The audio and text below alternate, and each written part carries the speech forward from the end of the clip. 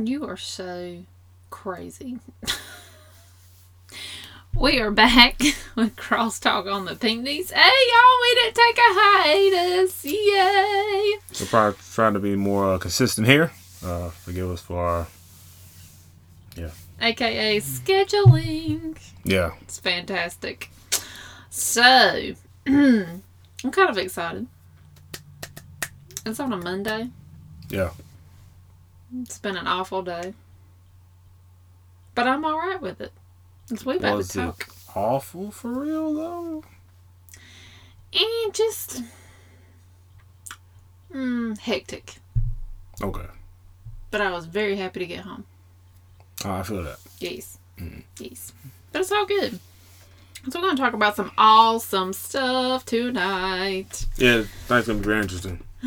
So I know we had been talking a while. I think, in fact, probably this topic is one of the things that got us thinking about doing a podcast to begin with. And that is the subject of truth versus tradition. That's a fact. The two are not necessarily synonymous depending on different backgrounds, denominations, and amongst many other factors, but we're going to break down a few things on this episode. So, Lil Bug going to take lead. I'm going to be here. I'm still here. But well, it's funny, we were talking earlier last week about, like, I love diving into, like, biblical stories and looking at historical stuff. Like, I love all of the scripture related stuff, where Eric is really good with, like, putting it into modern day examples. So we're going to kind of mesh some of that tonight. See if we can get some interesting talking points going. But in my individual study lately, like Old Testament girl all the way, but I have been studying in the middle of the Gospels, and I think probably one of the most interesting topics I have seen has really been Jesus' relationship with the Pharisees. And just some interesting stuff that has come up there. And I'm going to reference one of the scriptures in particular in Matthew. I think you can find this Matthew and in Mark. I just finished up with Mark, so I have not hit Luke and John yet, so I can't really reference a lot in there. So this is probably going to be coming mainly from Matthew and Mark. But this is in chapter 15, reading from the NLT.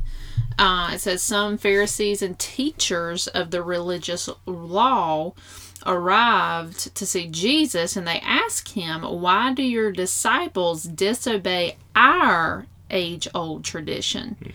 For they ignore our tradition of ceremonial hand-washing before they eat.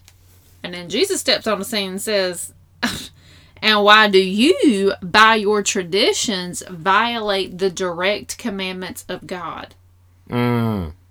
Talk to him, Jesus. Why do you, by your traditions, you can almost put that like in parentheses, by your traditions, violate the direct commandments of God? Jesus gives an example, for instance, and this is so interesting, y'all. For instance, God says, honor your father and mother, and anyone who speaks disrespectfully of father or mother must be put to death. But you Pharisees say that it's all right for people to say to their parents, sorry, I can't help you, for I have vowed to give to God what I would have given to you. And in this way, you say they don't need to honor their parents. So you cancel, listen to this, you cancel the word of God for the sake of your own tradition, you hypocrites.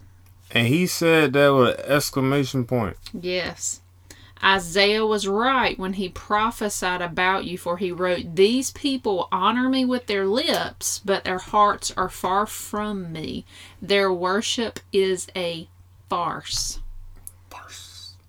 That's an interesting word. For they teach man-made ideas as commands from God. Listen to that again. They teach man-made ideas as commands from God. How many people y'all know like that? Now I'm gonna back up. I'm gonna explain this scripture and kind of put it in the scriptural reference, and then we're going to try to like shift to modern day what this looks like. So y'all, this is absolutely insane, but think about it. I'm thinking right now. Yep. Who were the people in Jesus' day who knew the commandments of God, knew the Old Testament laws, knew everything about Old Testament scripture? Who were the ones who knew it the best? I know Paul was that dude, or formerly Saul. And he was still Saul in Jesus' day. Yeah. Who were the ones who knew it the best? The Pharisees. The Pharisees, y'all, were the ones who knew everything the best. And yet you see Christ here really just calling them out on the flawed error of their ways. When you actually look back, I had to do some research on this because I was so curious about, okay, what is Jesus referring to by their traditions? So when I looked it up, let me pull this up. This was kind of mind-blowing. Pharisaical laws. So this is anything that was added to what, the laws of Moses were, what all that stuff looked like. Okay, so in the Pharisees' system, they had a total of 613 laws. That is a lot. Let that sink in. That's too much. How are you supposed to remember all that?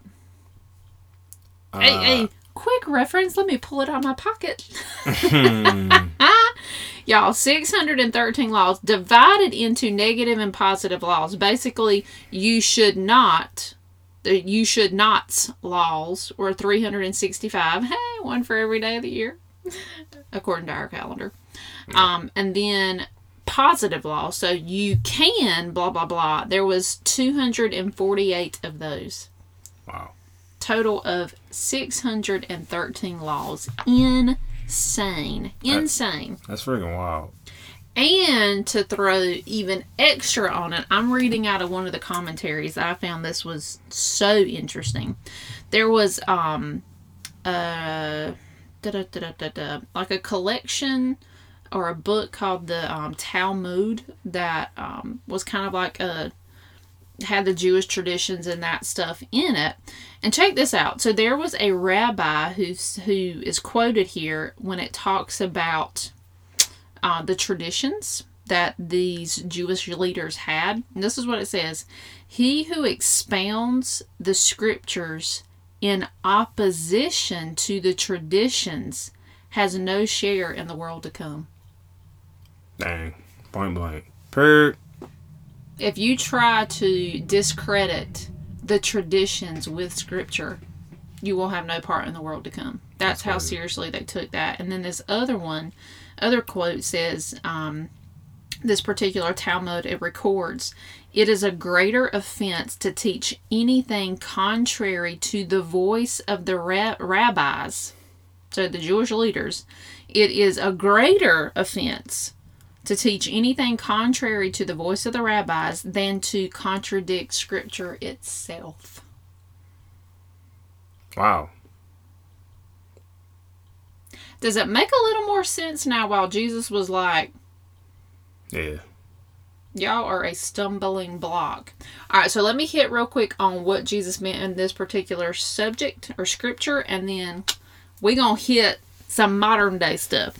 So there was all these ceremonies that the Pharisees had. I mean, I can't even list all of them, and it's crazy how many things that they did just to be seen, like being able to wear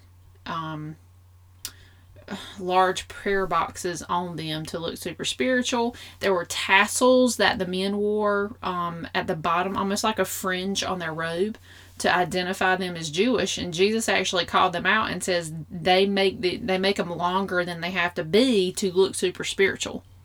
It's insane, right? So in this particular discussion going on, the Pharisees were upset because the disciples hadn't washed their hands before they ate. There was like a whole ceremony of hand washings that you had to do so you could wash off any uncleanness. And Jesus was like, it ain't what you put in your belly that's going to defile you, but what comes out of your mouth. Right? So he was saying you were taking this tradition and actually breaking God's commandment, because in that day, one of the things the Pharisees would do is if they had a family member who would like needed to borrow something or needed help or was like in a financial crisis, guess what they would do? They were so stingy and greedy as being part of the temple too. They would take the money that their family member or somebody desperately needed and would vow it to put it towards God's work, so they would not have to use that money to give to their family for help. That's kind of wild and very contrary to what the character of God, especially through Jesus Christ, is all about. Mm-hmm. And in some ways, they were able to get that money back anyway because it was vowed to God, so I had to go to the temple. And who are the temple workers? Some of the Pharisees. Yeah, they were shady characters. That's super corrupt. It's kind of like, I just think of them, and I kind of want to, and maybe even people like them, even in modern day churches, who have that kind of character. It boggles me because I truly believe that, or at least I just think, like, how can you believe in God, at least the true God that you say you read about, study, understand his character and everything like that? How could you do something contrary to everything that he would approve of and just believe that it's okay? Like that, I don't get it. Like, I would legit have to have like a legit conversation with some boldness and just be like, bro, I've seen some things that you've done, and according to the God that we serve, read about, pray to, and believe in, you kind of ain't adding up, man. Like, I don't, like, could you explain that? Like, I feel like there's a root of unbelief in it at the core of that, because I don't know, like, belief dictates action. So I wouldn't see how you can be corrupt and have that in your heart, and I don't know, just have that nasty disposition in you and just do these corrupt things that would displease God. Do you truly believe in that God that you say you know so much about? I think that's probably part of living in the flesh versus the spirit too, because I think as humans we do have a tendency to be selfish in nature. That is true. And if the spirit is not working inside of us, or we're not taking time to nurture the spirit that is inside of us, and yeah, the works of the flesh are going to be showing up, and part of that is greediness, selfishness, just, yeah, all about number one. Yeah, that's true. Salute to Jesus and the new hearts and the Holy Spirit and everything that he gives us as children of God, because I don't know, I can't act like I wasn't a heathen once before and wasn't selfish, so I'm not finna like play like I've been like this my whole life, because I can actually recount some examples in which I was very jacked up. But anyway, I don't know, I think just when you constantly see the Pharisees, it's kind of it gives you a gratitude to God for what you probably, reminding you of what you once were in a Pharisaical manner, because I'm pretty sure we've all self-righteous. Yeah, I can even recall situations where I compare myself to someone else, which really places yourself on a particular pedestal, because only God sits that high to judge two humans, and it's by his standard and not us versus each other. Otherwise, he will be a God that shows favoritism, and that's not it. But speaking of we got to dive into these modern day truths, tradition stuff. We got to go there. All right. Okay, so speaking of what you just said about favoritism, one thing I think that comes up sometimes, probably more than we like to let on, is dress, outward appearance. What is some of your take on outward appearance? I'm gonna keep it real. Shout out to Jesus for this. This is just something I just believed in, like, through the transforming our mind, by reading scripture. But I kind of don't pay attention to outward garments. Now, I'm not going to say I'm completely ignorant and blind to what people wear. That's not what I'm saying. I don't focus on that as much as the character of the person that wears the clothes. Mm-hmm. Now, do I understand that there are certain men and women? It's kind of hard for me to picture men, though, because women got more to show. Salute to y'all. But I have been in some church environments where I've seen some women wear some things that kind of expose certain areas of their body, which could be a stumbling block. Now, that is one thing that, I mean, the Bible tells us the women to dress modestly, you know, and stuff like that. Because we're all accountability partners at the end of the day. This is what it is overall. But some of y'all religious rules that I know you had more experience in than I did. Mm-hmm. By the way, if anybody needs a reminder, I'm black, my wife's white, I'm from the city, she's from the country, like South. Like, people probably don't like our situation. I don't care because they're not gonna say nothing. But yeah, they had a lot of rules that I was just unaware of. You know, especially in regards to clothing. Would you like to elaborate on? No, not really. Okay, cool. I'm old. They said women can't wear pants, so they go to hell. I still can't believe that's still a belief. But my bad, I'm not going to do that. Yeah, we could rabbit trail. I'm trying to stay extremely focused tonight. Yeah. We could rabbit trail on so many different topics, but I want to get to the heart of it. Of course, modesty. Yeah. That should be first and foremost. Okay. Modesty. And there's another tradition that we'll segue into that can probably be part of the clothing issue too. It's not going to matter, like you've said before, if a woman is fully clothed or not. If a person has lust in their heart, they're going to lust after you regardless of what you're wearing. That is a factual thing. That was from you, sir. So thank you for setting me free on that.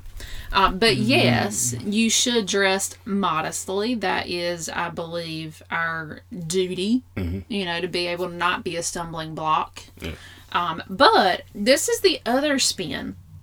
This was something that I had heard growing up several times, is you want to present yourself as your best when you go to church on Sunday. You want to show up in your best and as your best. Probably more so in your best. Sunday best is what it was called. But while I believe in bringing your best to the Lord, I also want to hit on that. Is that a tradition or is that a truth? Because I believe James contradicts that particular Sunday best attire.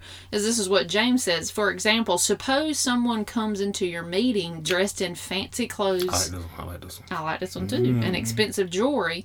And another comes in who is poor and dressed in dirty clothes. If you give special attention and a good seat to the rich person, but you say to the poor one, you can stand over there or else sit on the floor, well, doesn't this show discrimination? That your judgments are guided by evil motives? AKA your flesh. Yeah. That's unfortunate. I've seen one of those little rumor mill type situations on Facebook where it has like this elaborate story of a pastor who's the new pastor of a certain church and sat outside of a church and as a homeless person and came into the church and just pretty much put everybody on blast for who treated him wrong and stuff like that. And I was just like, I wonder if that's true, because I don't necessarily believe stuff because on Facebook, especially if it gets shared and has over 1 million shares. I don't know. I'm just skeptical after the number hits a certain limit. But yeah, it makes sense. I think one thing that's been common in a lot of my mentors that don't even know they're my mentors, Cornelius Lindsay, amongst many other Christians in the body and stuff like that, based on books I read and stuff like that, is that you have to see people as image bearers first. Image bearers of the Lord. Like, there's a reason that when Saul was on the road to Damascus, and you know Jesus pretty much just changed his whole life, had him shook on that street, by the way.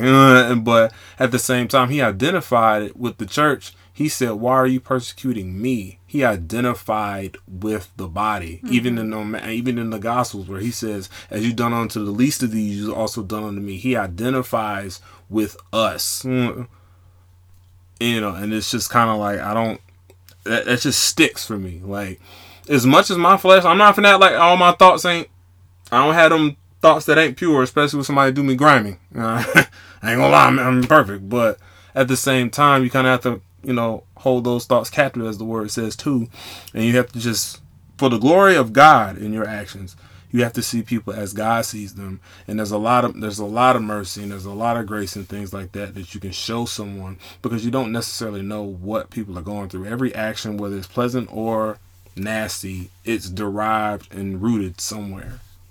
If you see it like that first, it's easy to be more graceful. That's just me. All right. Let's segue into the next, and I'd like to hear your opinion there. When it comes to dress, that can also segue into culture. Okay, yeah. And I guess the day and age that we live in, like, time has a way of shifting, cultures and dress and what's appropriate and what's not appropriate when it comes to social etiquette and all that. I mean, obviously you can look back at the 1800s and see that we're in a totally different setting, attire, all that type of stuff. It shifts as the time changes. So if we were to live in biblical times in Israel, probably not just in Israel, but in other countries as well, the attire there was robes. Men wore long tunics. Sometimes they were what they call breeches underneath. And for a man to show some part of his leg was not a good thing. A woman had to wear a head covering. It depends on the culture and where you're at. In some societies today, there still is, that head covering type wear going on. And then in the early 1900s, I think it was more permissible for women to wear dresses, men to wear pants, that type of thing. So how do you feel like culture fits into our modern day? Where do you draw the line out of what's appropriate, what's not? And not just in clothing, but in multiple things. I'm gonna go ahead here because we can hit it all at one time. Let's do it. Probably the number one traditional issue that comes up in church is worship style of music. Mic drop. Yeah. I don't want to spend a lot of time here because it's not about tearing this apart or choosing right or wrong. Oh, yeah. I just want to look at it in the biblical perspective. Is this a truth or is this a tradition? And how do we handle that? I think when it comes down to worship style music, it's kind of a double edge between preference and tradition. Yes. I'm black, so I'm going to keep it real. A lot of the gospel I like to hear is more soulful, more rooted in struggle and stuff like that. Never Would Have Made It by Marvin Sapp is like top tier gospel music to me. Fred Hammond, Kirk Franklin, stuff like that. I know some people are reserved about Kirk Franklin direction of his music, but I'm just saying that's kind of what I grew up on. It was different. Of course, I go to a predominantly white church. I think I'm the only black person in there right now. Yes. I am the only black person right there. I don't feel like it though, because the love is there. But it's our worship style is a lot different. I've been transparent and said a lot of times, not all the time, because we got some hits that I can rock with. But it's on some of the songs I'm just kind of like, not for me. But like our pastor said, we're worshiping Jesus, not me. So I'm not necessarily nitpicky over it. A lot of people would rather have hymns. A lot of people believe those power in them hymns, and I do believe that there are. But you have to understand who's singing the hymns and the spirit that lies in those who are singing the hymns. What was the motivation behind what was being sung there? It's not the hymns themselves, it's the story behind it. There are many powerful stories behind some of the hymns that are written, but I can get behind a modern day new version of a worshipful lyric just as much as I can an old hymn. I don't feel like it takes away from the worship and the praise that I'm trying to give to Jesus. That's the whole reason why we're worshiping and singing to start with. So yes, in my opinion, I think it comes down to a preference. Yeah, absolutely. Do I think there is a biblical verse that says thou shalt only sing hymns? Nah, I ain't find that yet, at least. do I see a scripture that says you should not partake in worldly arrangements of music. Yeah, I gotta stop singing happy birthday to y'all kids. Bless you, stop. That is technically a secular song. Yeah, well, that's where I'm gonna leave that. It's, I think when it comes down to it, I think you have to make a decision. Are you going to reject culture? Are you going to reject what is moving forward in our day and age, because it's going to look different again in another 20 years if we last that long? Or are you going to redeem the culture? Absolutely. I think everybody should be making their own individual decisions in anything they do. Like, if everybody is worshiping out of a sincere place in their heart to God, if that's done as a collective, that's beautiful unto the Lord, because everybody's truly worshiping. Because, I mean, some of the words of these songs, I can think of a scenario that matches what it's talking about. And that's where my place of worship is coming from in that instant. If everybody's doing that, that's just beautiful. You know what I'm saying? Who cares what type of song it is at that point? True. You know, so, I mean, that's just how I feel on that. Spirit is spirit. Absolutely.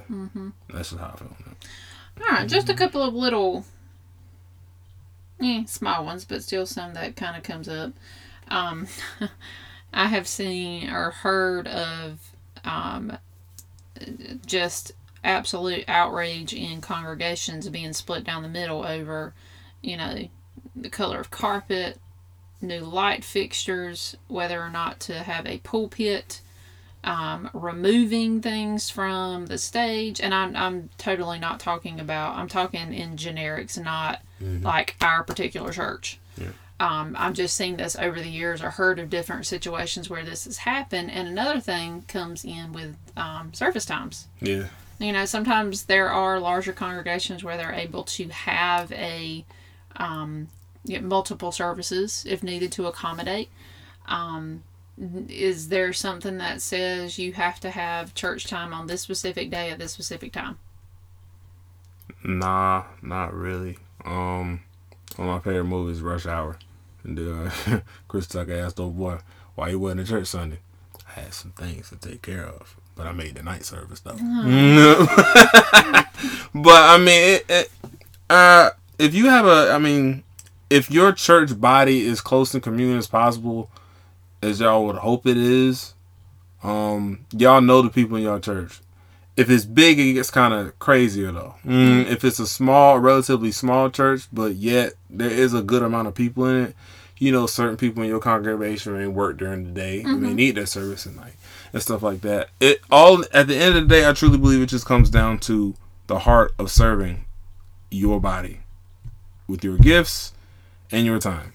It is that simple. And the most impactful, I thought one of the most beautiful and pinpoint examples was a church who decided to hold service at 2:00 in the middle of the afternoon on a Sunday, because that's when they made the most impact in their community.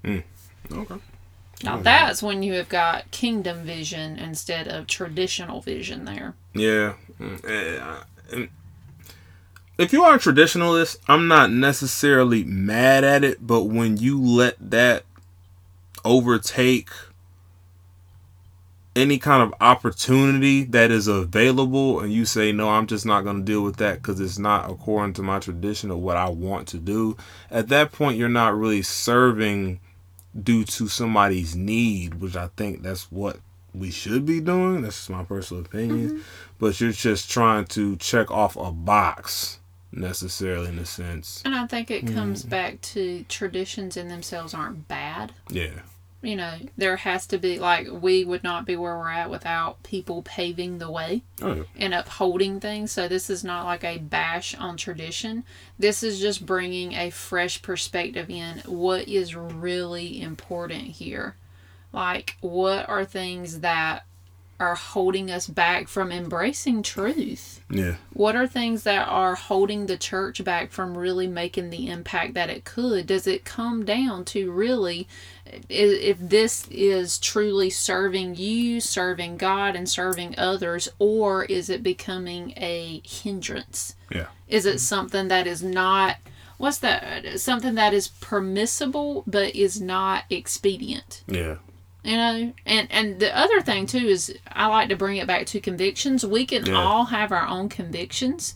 Like one of our pastors at our church, he has a conviction about going out to movie theaters because he doesn't want to put money into something that he feels like is filth. Yeah. You know what I mean? Even though there are necessarily tasteful movies, but at the same time it offers untasteful things. Yeah. So he has a personal conviction that he does not do that.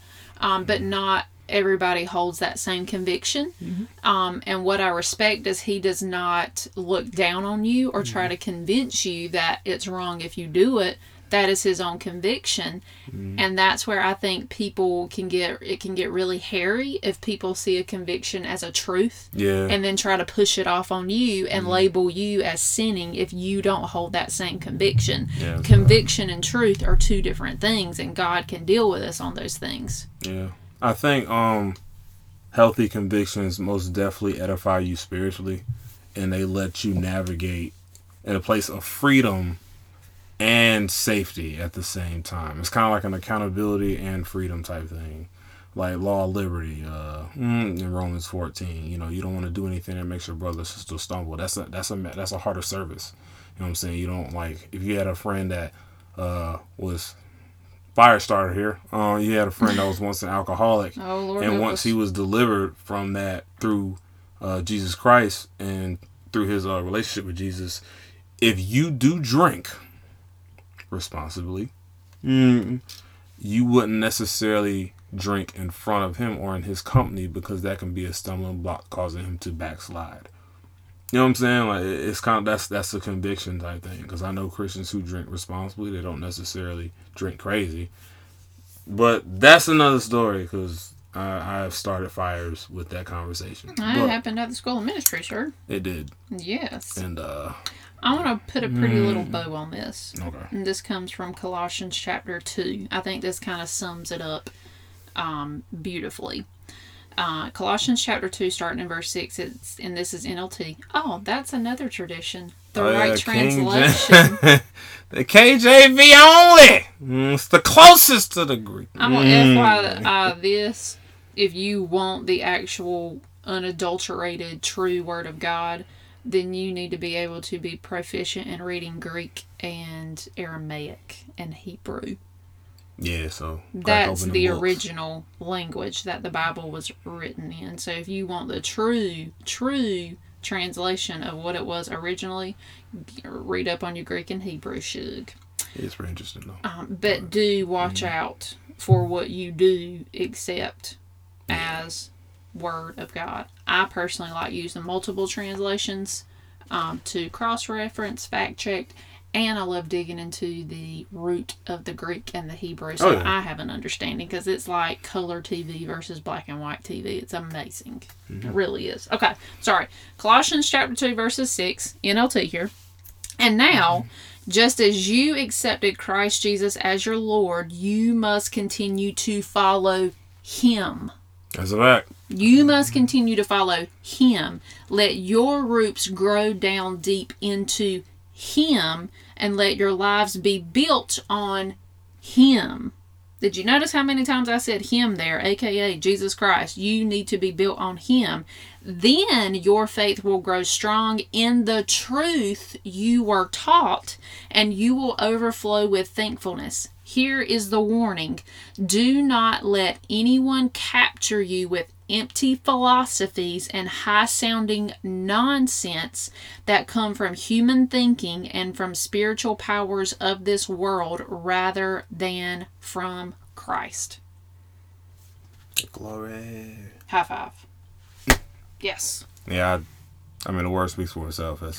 Honestly, that is saying you need to be rooted and grounded in Christ and in what He stands for. And don't be so swayed and overtaken by traditions, human, man-made thinking, man-made rules, that you really miss the whole point of what having a relationship and what the gospel of Jesus Christ is all about. You need to reflect on everybody's words and compare them to the Bible anyway, because the Bible tells us to do that anyway. Test them fruits. I love it. That's all I got. This was good. I like Truth versus Tradition. Yeah, this was I'm going to have to be a part 2. Oh, yeah. I'm pretty sure we'll see something. Like, yeah, let's talk about it. But, yeah. Thank you for tuning in. This was great. My wife can teach, can't she? But anyway, this was, I appreciate everybody listening, tuning in, taking this time out, listen to our podcast.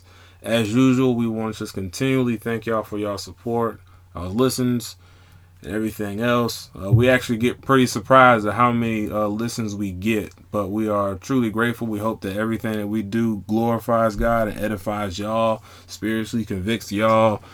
Now, it just ultimately changes y'all's lives, man, because we all need it. I know I've been convicted by a couple of our own episodes, but when God is flowing through you and you going by the Holy Spirit, I mean, it's service, man. So we just want to thank y'all. As usual, like I said, I want to start ending this thing off with an altar call, not necessarily saying you have to go to a church building, but time is running short. As usual, we don't know the day or the time Jesus will arrive, but you also don't know the day or time that you may pass away from this earth. As the Bible says, life is a vapor, so it could be gone as quick as tomorrow. So I would say anybody who says they are a Christian or anybody who's questioning Christianity, just reflect on your life, seek God, and if you truly want to find God, if you truly want to hear from God, He will respond to you. Like, seriously. Like, God's too big to hide. And, I mean, He sacrificed His Son and He died for us on the cross for the remission of our sins, for us to have a relationship with Him. So, I mean, that says a lot. So, you can walk in that truth, love in that truth, and live in it, and have a life that is changed through the love of Jesus Christ. Just open your Bibles. Or if you just want to reach out to us on Twitter at @the_Pinkneys. If you have any kind of questions, concerns, or any kind of questions on how to get there or whatever, just feel free to reach out. That's all we got for today. That's it, Miss Penny. Love you. Love you guys. Blessings, people.